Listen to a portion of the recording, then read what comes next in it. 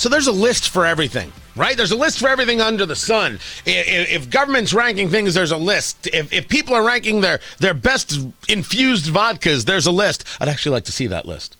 I'd like to see people's best infused vodkas. Tony Katz today. It's great to be with you. You need a list of vodkas? I got a list for you.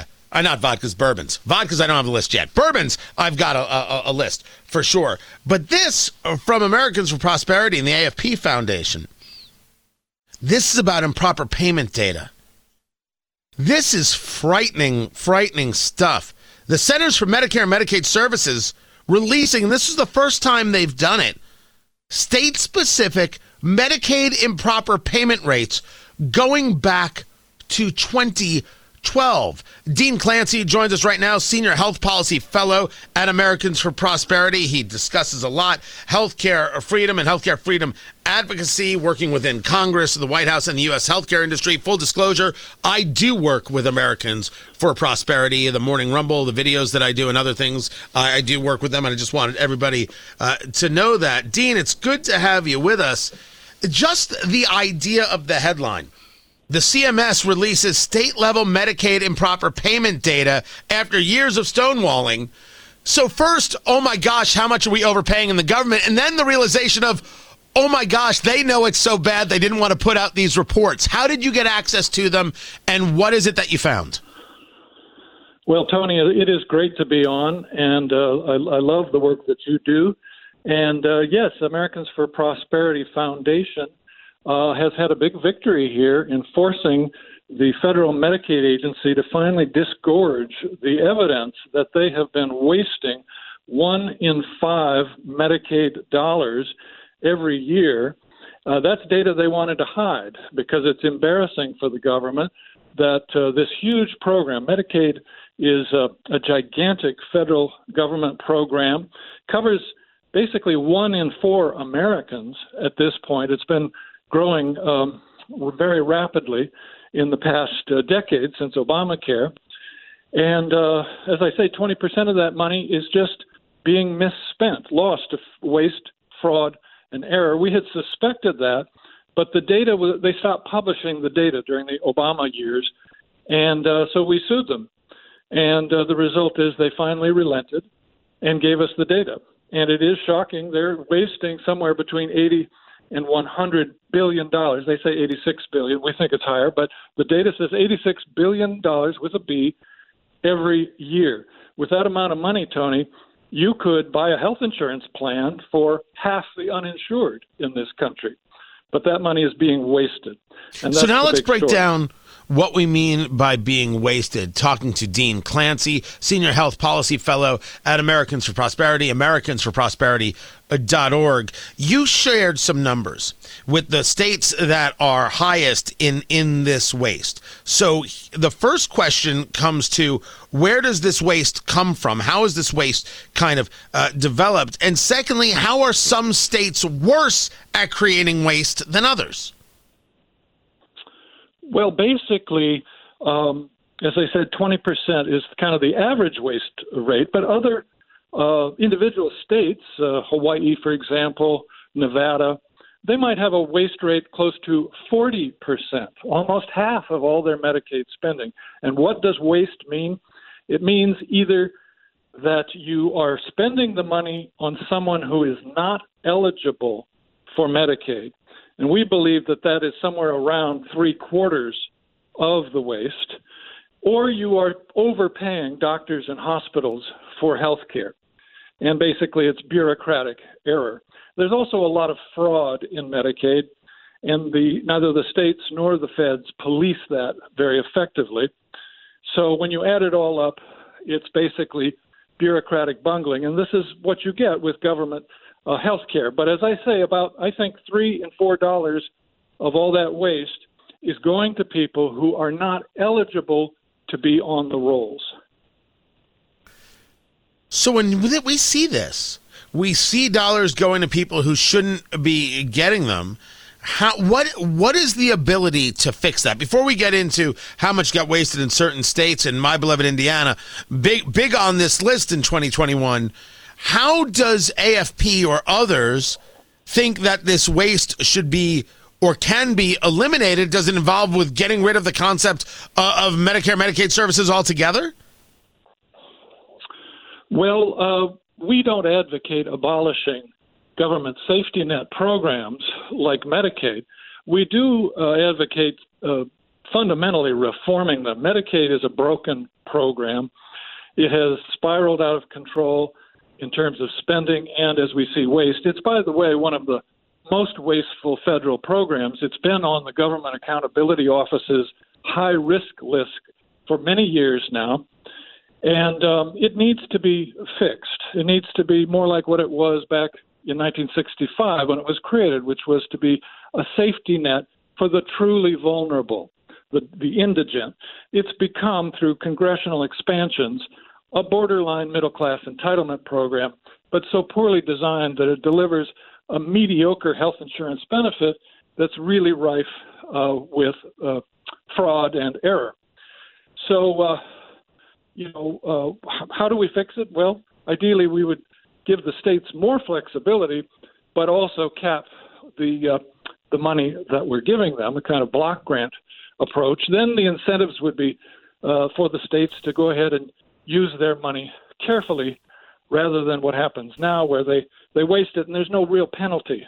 Right. So we've heard this many times, talking to Dean Clancy, senior fellow, health policy for Americans for Prosperity, this idea of block grants. We hear this all the time, and this seems to be a big sticking point. You've just now brought in the idea that block grants can lead to accountability. Explain what a block grant is and how you see this being of service. Sure. A block grant is simply that the federal government would give a state a fixed amount of money each year to meet a certain social need, in this case, to provide health benefits for the poor and vulnerable. And that's it. That's the maximum amount the state can get. And the state then has the freedom to focus those resources on the truly needy. And in fact, they have an incentive to do so because they're only going to get so much. And whereas under today's structure, for every dollar in expansions that a state or the feds do, the states basically get $3. And so it's because the feds pay for about $3 out of $4 of Medicare. The states pay for about $1. And it's neither party has an incentive to control costs. So under a block grant, the states have that incentive, and they will do it. And we know it works, Tony, because in 1996, Congress reformed welfare, the old cash welfare program from the New Deal. And they made it a block grant. It was structured like Medicaid is today. It was growing out of control. It was trapping families in generations of dependency. And guess what? As soon as they block granted it, the caseload fell by about 50% because there were a lot of double dippers, people in there who shouldn't have been on the rolls. And they focused it much more on the low income. And guess what? Poverty actually went down. Child poverty went down. Poverty among African Americans went down when you moved to a more sensible structure of the program. Speaking of sensible, we know that that's not how we describe government at any time.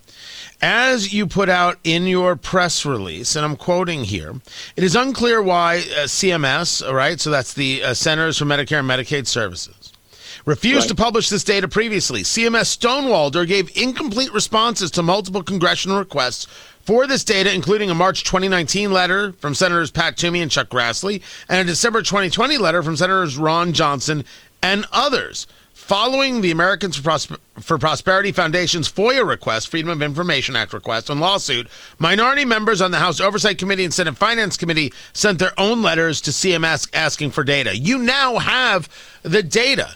What is it that you will be lobbying Congress to now do with this data?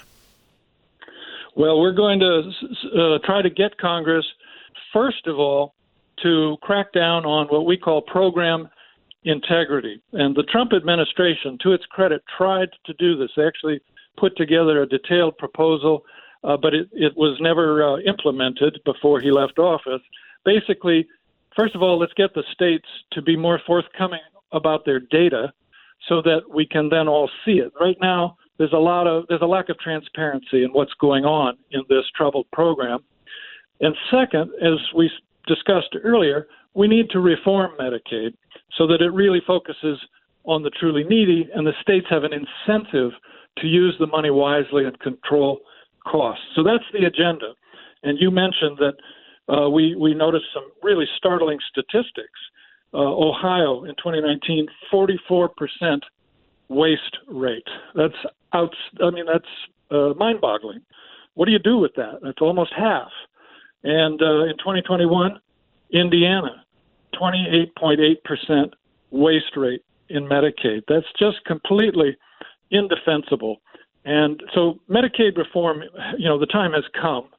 And we're hoping this data will really help build the case for that in Congress. Dean, we look at these numbers. Dean Clancy of Americans for Prosperity joins us right now, the waste in the Medicaid system. And you mentioned Indiana, my beloved Indiana, 2021, fourth on the list with 28.8%. We're not Hawaii, which is 38.3% waste.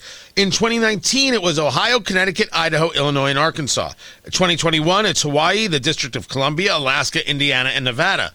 There are red and blue states on these lists, which goes about just from a cursory glance, it says that the issue here is government waste, regardless of the government. That's right. It's not a partisan issue. Republican governments can be just as wasteful as Democratic governments when it comes to a government health care program like Medicaid. And so that means that the fix should be nonpartisan as well. Hopefully everyone can agree that we shouldn't be wasting almost $100 billion a year that could be going to help low-income people rather than just being frittered on fraud, ineligible people, and simple bureaucratic error. On a state level, do you talk to these people like you come to my beloved Indiana and you have a chance to sit down with the governor, Governor Eric Holcomb? Is that a conversation you'd want to have, and what would you say to him?